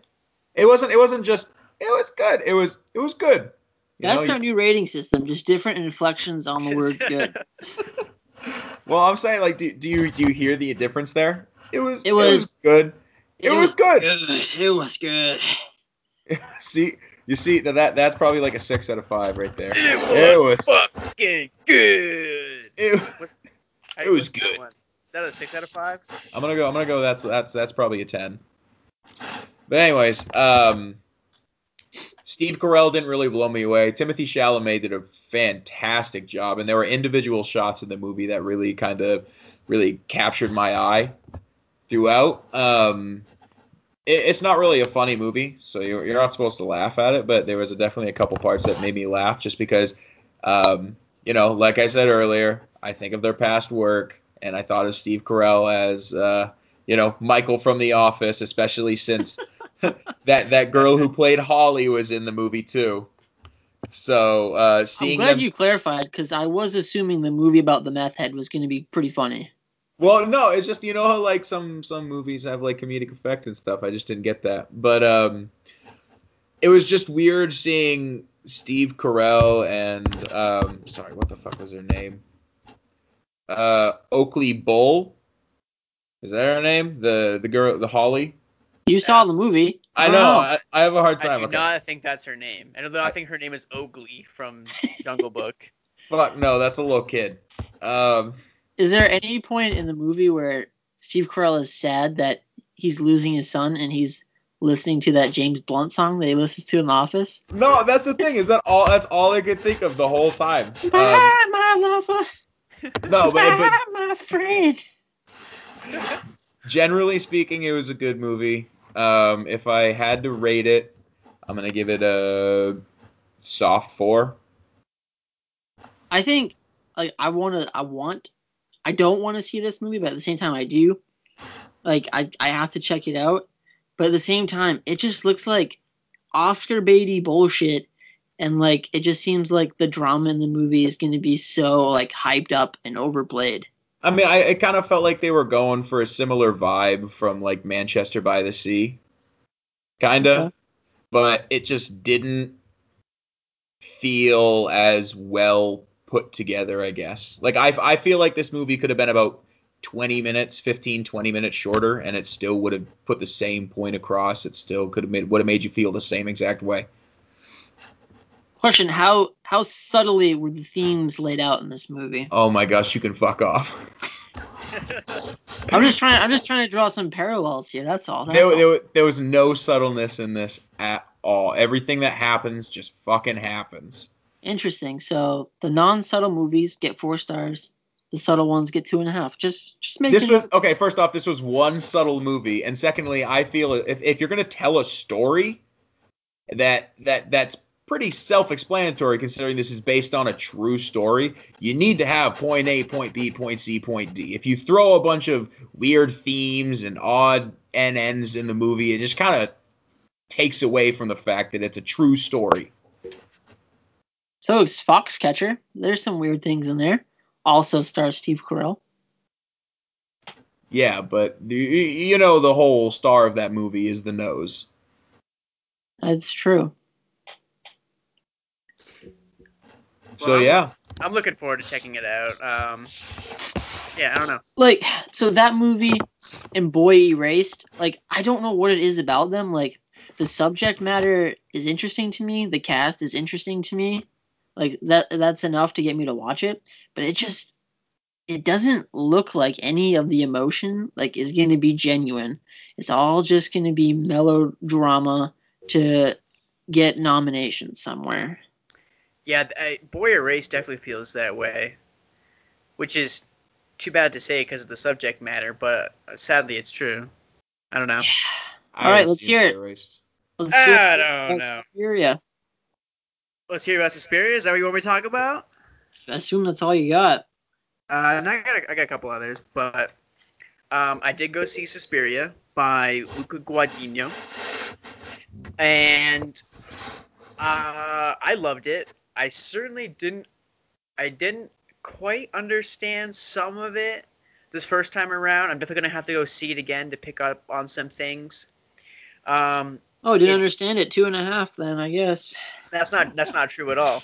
You're fucking salty, dude. I know, this guy's on a mission. It has the same similar story, like structure of the first one, but instead of it being like a mystery where like the ending is, so again in Suspiria, it's in the original, it's building up to something as kind of like this twist thing. I won't spoil it for you guys, but in this new one they embrace it and just incorporate it into the story. So it made for it definitely made for a more interesting viewing experience. Tilda Swinton is very good in the film. She plays like one of the dance professors. I'm not a big Dakota Johnson fan per se, but I loved her in this movie. She was excellent. Better than 50 Shades of Grey? Much better than 50 Shades of Grey. Oh, I'm not even possible. I don't think that's possible, dude. I didn't think it was either until I saw this movie. Just quick question. Asking for a friend. Is there any nudity in this movie? And if there is, yes there is. And okay. But it's grotesque. It's grotesque nudity. I wouldn't want any other kind. At what points in the movie is there nudity? Because it's at the very end. Okay, so I can skip all the rest, is what you're saying? Yeah, just jump right to the last 20 minutes. It's gonna make no fucking sense, and you're gonna be along for the ride. But there's and you'll give it a 2.5. So. But let me see. Yeah, so there's some really cool stuff that they incorporated into this, where they sort of had this thing where dance is sort of this magic thing that acts out things. So there's this great scene in it where Dakota Johnson is dancing and she's like trying to prove herself to get the lead role in this part. And it counters that with showing that there's this girl that's getting tormented by her dance. I don't want to say too much because you just need to see it. I don't want to spoil anything. But it was awesome. I really enjoyed it. I think the 2-hour, 20-minute runtime is a bit much. But there were a couple times where I was getting a little antsy, but I don't know. I loved it. I would give it a 4.5 out of 5. Ooh. This is not a 6. No, it's not a 6. It's like there's some minor things with it. but it's a 4.5 out of 5 right now. Soft 4.5 out of 5 with the potential to go up on a rewatch. Interesting. I think there is a half-star wiggle room in there that could be. There's some, because I was listening to a podcast and they were talking about some interesting things that I would like to go back and focus on more in a second viewing. Okay, just out of curiosity from you guys, because I want to know what you guys think. How many watches of a movie do you have to go through in order to give it a full, honest, thorough rating? Very much depends on the movie. Yeah, that's what I would say. Just generally speaking across the board. I think generally, I feel as long as I was paying attention, then I feel like one watch is usually good for most movies. But I do think that there is a select 20%, say, that require the second viewing before you can start to give an opinion on it or formulate any ideas about it. Yeah, I definitely think there are some movies where on the first viewing you can get enough out of it, and that second viewing is either going to like confirm it or it's going to offer you a different perspective, a little bit of a different perspective, but I don't think it's going to change that much. I feel like if the movie's doing a good job, you shouldn't have two polar reactions when you watch it. For example, I bought Passengers on 4K today, and I got about halfway through and I realized that I'd already seen it. And then I will say that I really only needed one viewing of that movie to formulate an opinion of it. It looks great in 4K. I love the first half, but the second half is kind of sucks. It only took one viewing to get that. Okay. But something like a movie like Hold the Dark needs to be seen twice. And is there a certain criteria that has to be met for you to give it a second watch? Certain criteria, like what do you like mean? As in does it have to be at least like on the first viewing a 3, and does it have to cover certain subject matter in a certain way, that type of stuff? No, I'll rewatch movies that I hated on the first time. I mainly rewatch movies that I hate, hoping that I was wrong, and I will end up liking them. And then I think the only criteria would be there has to be something about it that would make me want to revisit it. Like, there has to be something that I either like, okay, like I didn't quite get this, so I need to rewatch it and see if I missed something, or there's some interesting ideas that I think are at play. I need to watch it again to make sure that, I'm actually right about these things. Stuff like that. I will say, like, the reason I hold Mandy and Hold the Dark in such high regard, as you just listened to, is that I watched them and I immediately knew, as soon as the end credits started to roll, I immediately knew there was things in there that I wanted to revisit and that I wanted to see again. And I think that if you can watch a movie once and be done with it, it's probably not great. Okay. And when do you feel like enough is enough? When is it enough rewatches? Yeah, it kind of depends on the movie as well. Like I feel like 2, maybe 3, but I still don't know if there's any movie that's so complicated that you can't get everything after the second viewing. Not that you can't get everything, but that there's still more to digest. Yeah. Like I certainly understand everything, like plot-wise and story-wise, about Mandy, and I certainly don't have any questions about any of that stuff. But I still want to watch it again. There are still things that I want to narrow down and like really pinpoint and focus on. That's another thing. Like, sometimes I rewatch movies with certain things in mind, and like I feel like on a first time viewing, you are just kind of getting a sense of the characters. You're just kind of getting a sense of the story. You're just trying to follow what is happening, and then you kind of don't get to focus on other things as much. So like on a second or third viewing, I really like to focus on like, okay, well, what is the score like in this movie? Or like, is the direction any good? Like, what is the sound like? Those are things I think that I focus on when I rewatch things. Okay. Yeah, but to give like your honest opinion, I feel like only you need 2. Like I feel like you can brood with things, but it will only like slightly change. You know what I mean? Yeah. Yeah. Like So I I feel think like with something. So with like within Inception, for example, like I could watch it twice and like basically piece together everything. Maybe a third time clarifies a few things, like visual things. But I feel like I could easily give you my honest opinion of it, and then just from watching it, might clarify things more and make it better in my mind. But it's not like it's gonna be so drastic that's really gonna change your opinion of it. Like I feel like a movie that we reviewed last week, like mid 90s, right? I don't need to rush out to see that again. Like I think I pretty much got everything that movie has to offer in that one viewing. And then I do feel the same way about A Star Is Born, but I think, like I said, on that second viewing, I really got to focus on, okay, well, they're laying the groundwork for this big emotional ending. Like, does that work? What are they laying down, and how early do they start laying it out? So it's less so like the second and third viewings, if you watch it, are less about the actual watching of the movie and figuring out what's going to happen, and more about focusing on the technical aspects and how things work and how they fit and that type of stuff. So really, the second and third watch are the important ones. Yep. So the second watch, after the second watch, I feel fine watching a movie with commentary because I feel like I've probably gotten everything. So like after I watched The Witch for the second time, that third viewing I watched with the commentary just because like I think I got everything and I just want to see the visuals and I just want to hear the director tell me about this movie. Okay.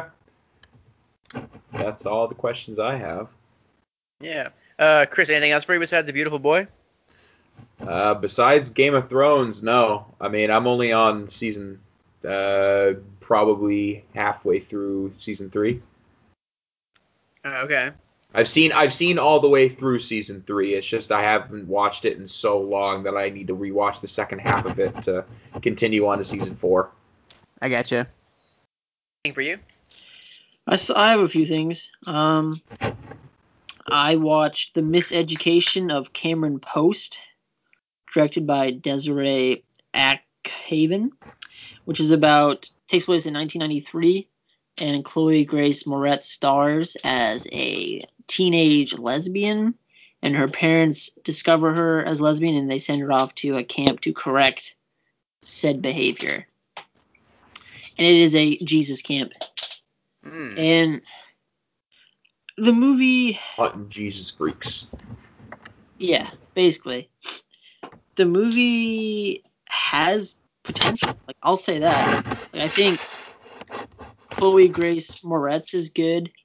But it's just like, it's so bland. It's so surface level. Everything that this movie touches on is just,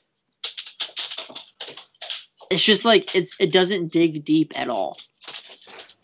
And like, it doesn't, what I wanted out of this movie was I wanted to see something poignant, something that was going to scar me forever, something that was going to correct this gay behavior that makes you go like, oh, what the fuck? Why am I watching this?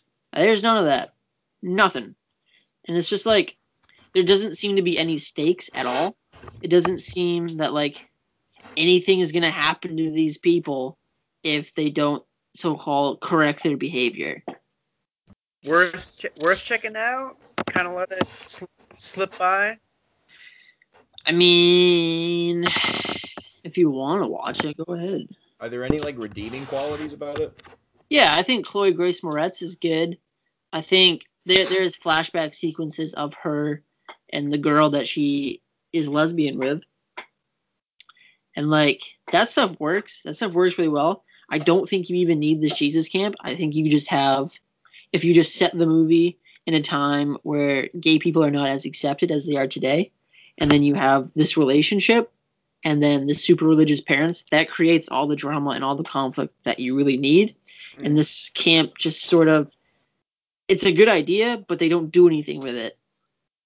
Like they have the headmistress or headmaster, and like she's obviously very rude and very mean, and like she's the one that's supposed to be bringing the hammer down, but she never does anything that's really scary or intimidating. Like, I don't know. There's supposedly a movie with Jeff Goldblum coming out where he's a someone that does lobotomies, and it's just like that's the stuff that I want to see in these movies. Jeff Goldblum doing lobotomies.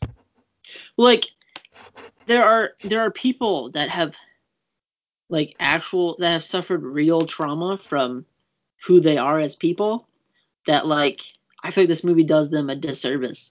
Like there are people that have actually gone through electroshock therapy because they were gay and they have experienced real things. Whereas this movie just it seems like it's trying not to offend anyone, so it doesn't do anything too graphic or too extreme. It seems like it is deliberately playing it safe. Cowards. That's what I'm saying. Like, have you seen the movies called Sala or 120 Days of Sodom? No, I have not. I've heard about it. No, sir. That movie is fucked. Oh, I've heard that. Yeah. You watch it and you're just like, oh my god, dude, like, why am I watching this? It's similar with Cries and Whispers too. Like I'm not saying that this movie has to have, female genital cutting, but ooh. Even still, you could do something that is a bit extreme. And when something does happen, it doesn't even happen to the main character. It happens to someone that you spend no time with at all. So there's no real emotional effect to it. Mm-hmm. I don't know. The movie's not bad. It's just it's offensively safe. Interesting. Huh.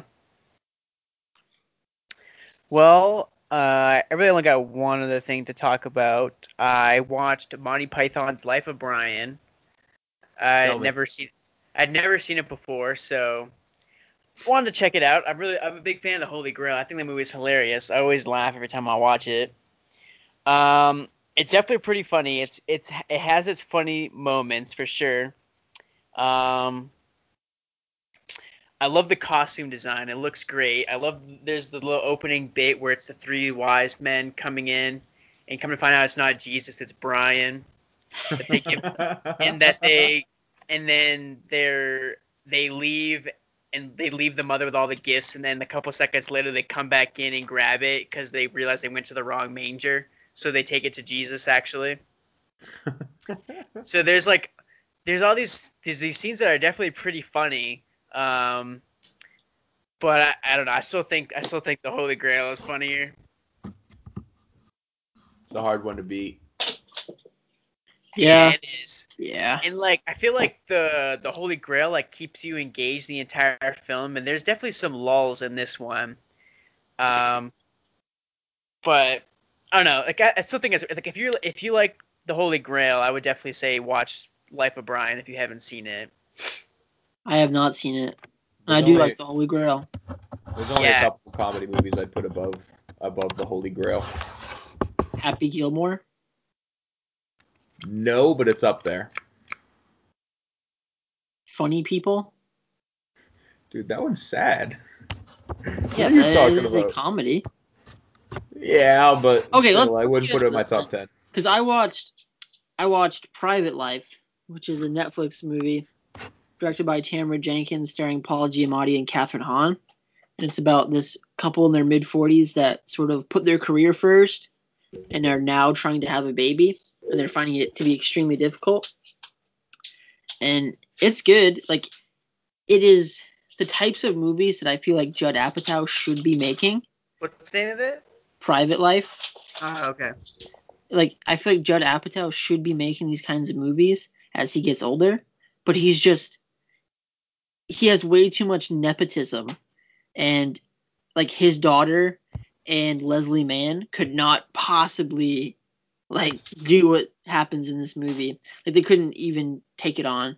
Kathryn Hahn is really good, and Paul Giamatti is very good. And it's sad because this couple can't have a baby. This is also the type of things that I think are funny. This is a movie that I consider to be funny, and it's not. It's real nice, Zach. It's because the jokes are genuine. I laugh at your fertility. But you know what the jokes are genuine. They come out of genuine conversation. It just comes it's not trying to be a joke every 10 seconds so that you're constantly laughing. Like the jokes are just well rooted and strategically placed to relieve whatever sadness you might be feeling for these people. And like I did get the feeling of like a Judd like This Is 40. I feel like it kind of feels like that, where it's like, okay, we're in our 40s now, and now we're finally starting to deal with what adulthood means and what it is like. And I would recommend it. I didn't love it, but I think it's very, very good. And I would take this over like Happy Gilmore or Billy Madison any day of the week. You're gonna have a hard time having a baby. Ha ha! Very funny joke. Okay, but like, there's a scene, for example, where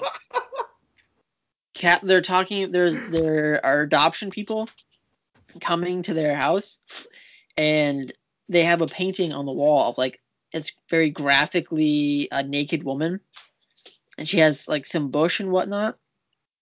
And so her and Paul Giamatti are talking, and they're like, "Well, should we take this down?" Like, and they're arguing about it, and Catherine Hahn isn't wearing any pants, and like it just feels very genuine. It just feels like this is something that could happen, and it's not trying too hard to be funny. It's just finding humor within that scenario, if that makes sense. So basically, you only find the realistic funny.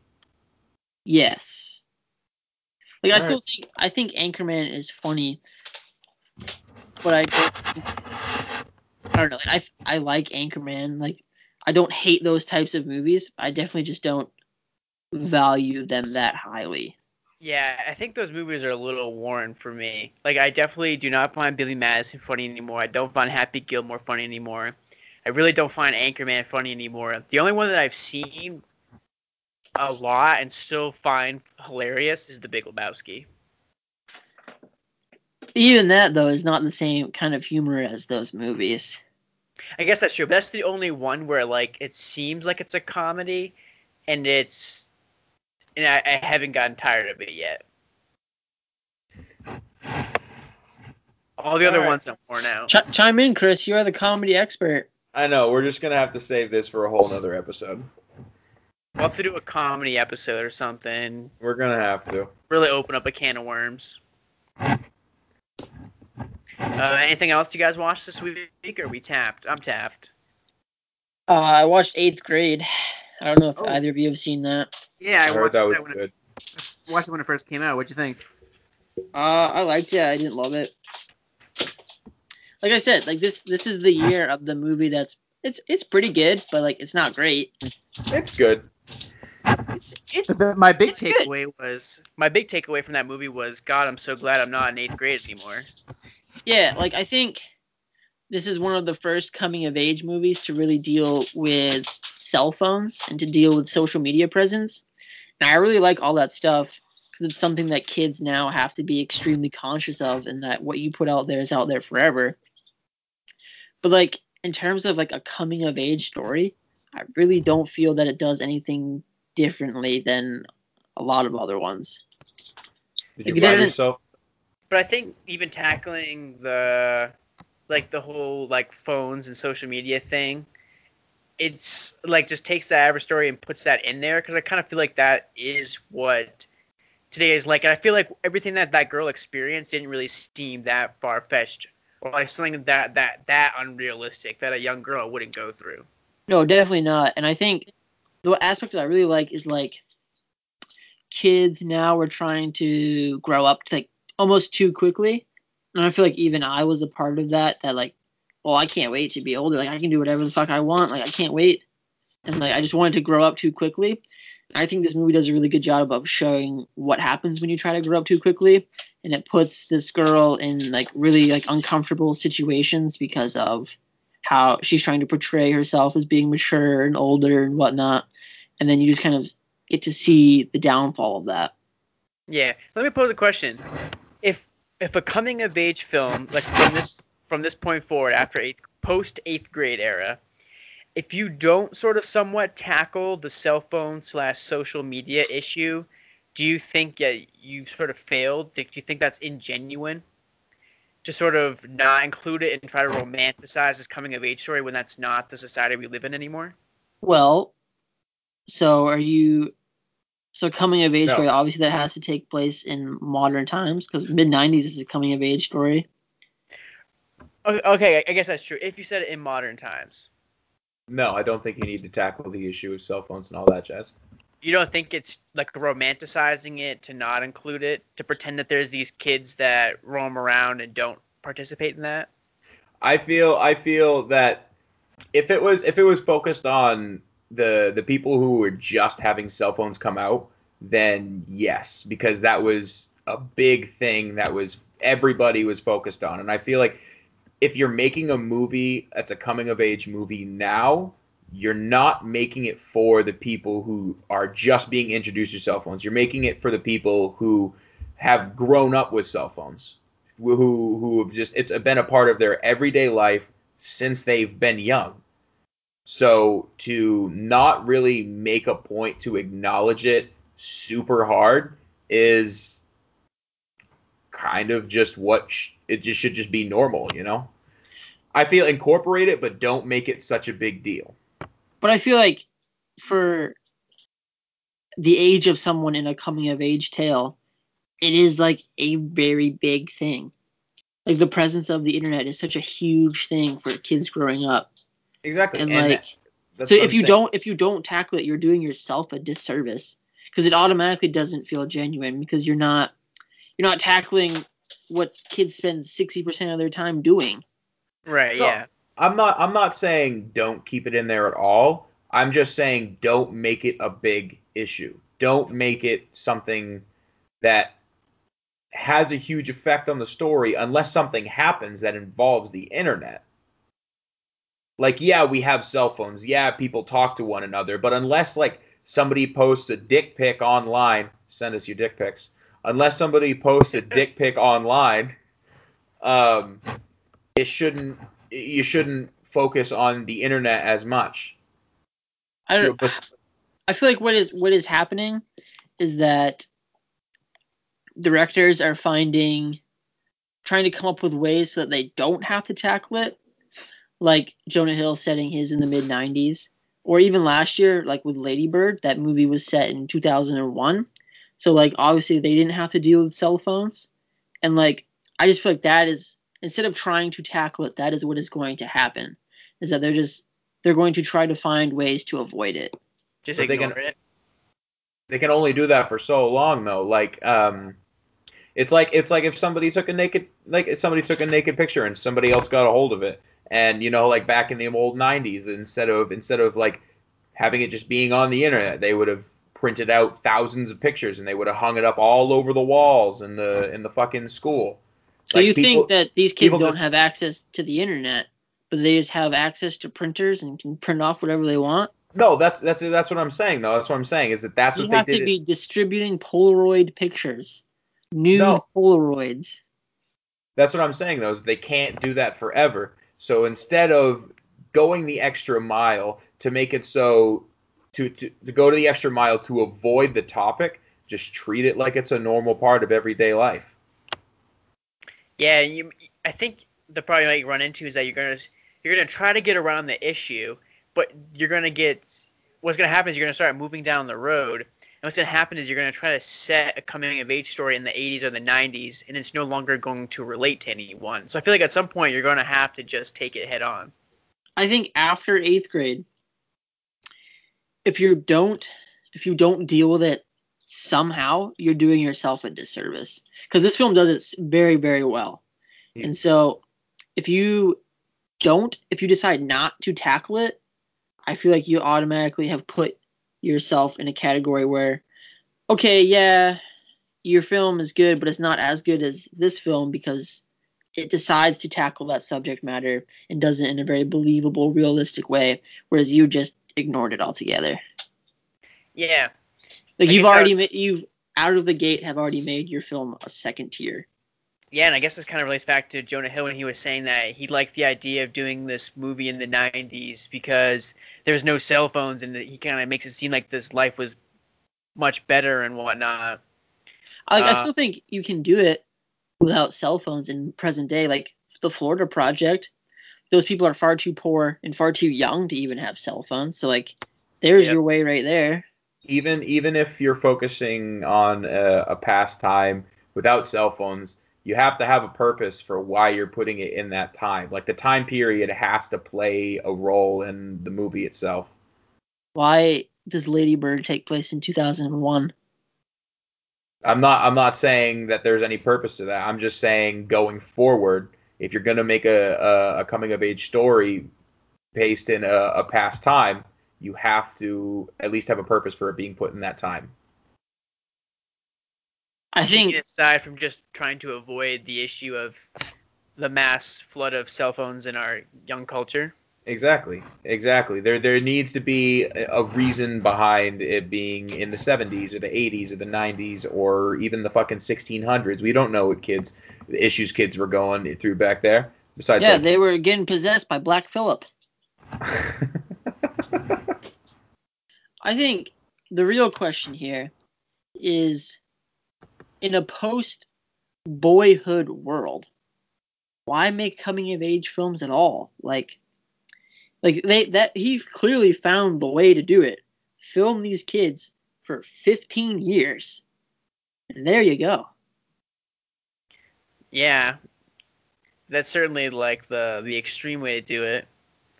Yeah, I don't know. I don't know. Maybe it's just me. I guess I don't particularly care about the standard coming of age story. Like, I've already come of age, so I feel like there's no struggle I'm going through, or that at least relates to that. I like coming of age movies. I feel like, you know, since it is so populated, that genre, that you have to really do something to set yourself apart. You need, like an 8th grade that deals with technology for kind of like the first time that a coming of age film has done it, and done it so truthfully.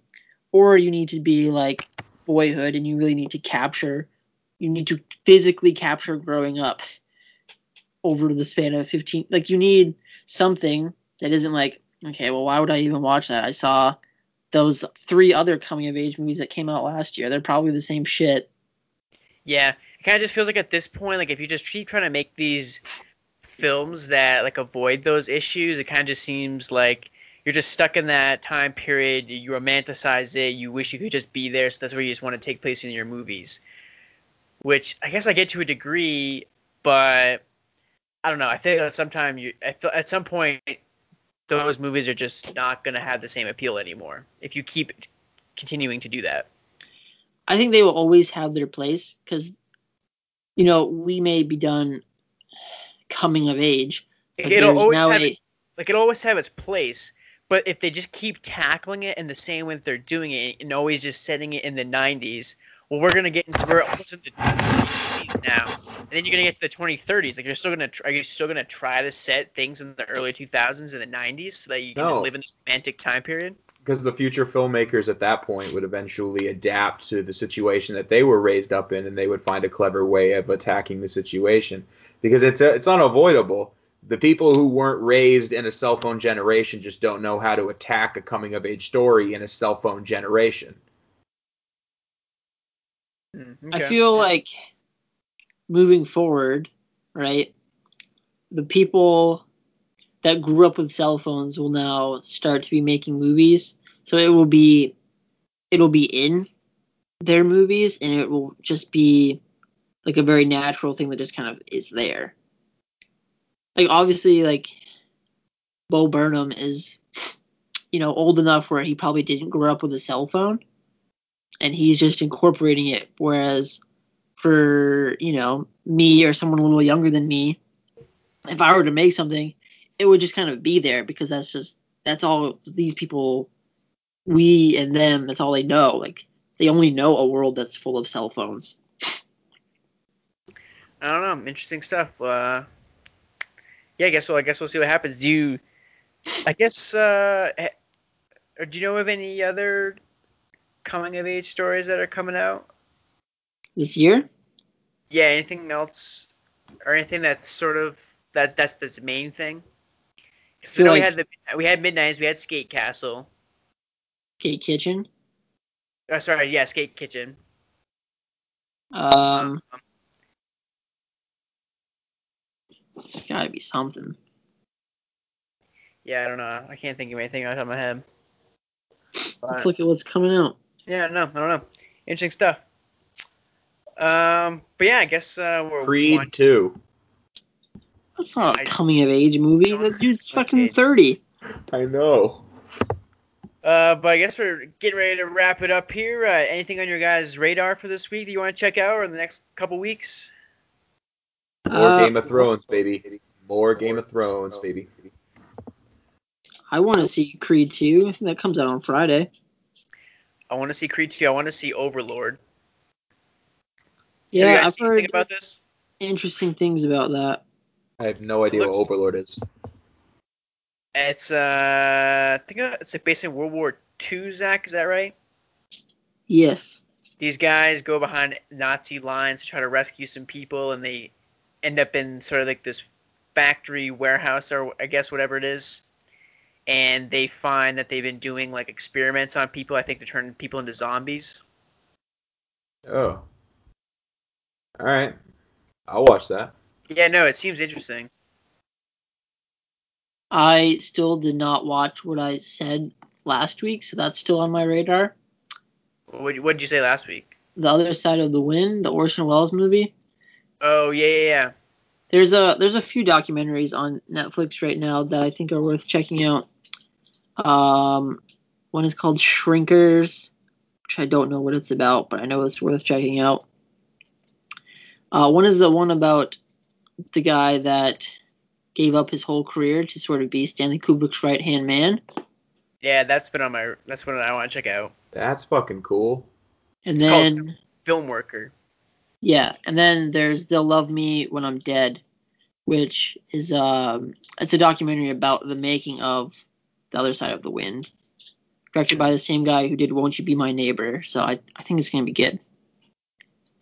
Yeah, I'm interested to check out that Orson Welles one. I don't really know anything about it. I'm basically just gonna go in blind and see what happens. Yeah, I have high hopes for it. It's supposed to be good. Yeah. All right, well, guys, you got anything else here? You guys should probably watch Hold the Dark again. Maybe, we'll see. Probably not. Well, thanks for tuning in this week. Come back next week. I think we got another double review. We're going to be doing the new Coen Brothers film, The Ballad of Buster Scruggs. And we'll also be reviewing Don't Worry, He Won't Get Too Far on Foot. Something like that. So, thanks for listening. We'll see you next week.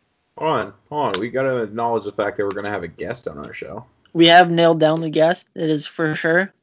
We don't have to announce it. We'll just let him introduce himself on the show next week. Well, it's too late. He's already announced it. Cat's out of the bag. What? No, you can just cut it from where I said goodbye. Yeah, I could, but I'm not gonna. Oh, fuck you. Who's our guest, Chris? And we're still going with this?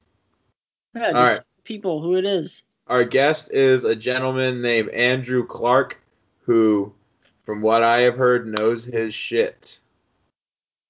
Interesting. Well, the true test will be, we'll get him on, and I'll ask him if he's seen Hold the Dark. Oh my fucking If he likes it. I swear to fuck, Zach. Are you guys gonna feel stupid if he says he loved it? If he says he loves it, then shit, here we go. If he says he loves it, at that point it's 2v2, so it'll be a fair fight. Sorry, you guys cut out. What were you talking about? I'm gonna ask the guests next week if they loved Hold the Dark. Okay. Are you sure he's even seen it? No. This will be the new litmus test for the show. I see. Fucking gosh. Okay, but I know right there, if he says that he didn't like it, then his reviews, I'm not going to listen to. I don't care. I see. So you don't listen to our reviews? You don't care about our reviews? No. What's alright? Zach doesn't need to approve of it, just the listener. Thanks, Mom. Thanks, Grandma. You don't need to send us your dicks. Okay, and now can we sign off? Sure. All right. Whatever Come you back want. next week. Come back next week. Or don't. Goodbye. Please do.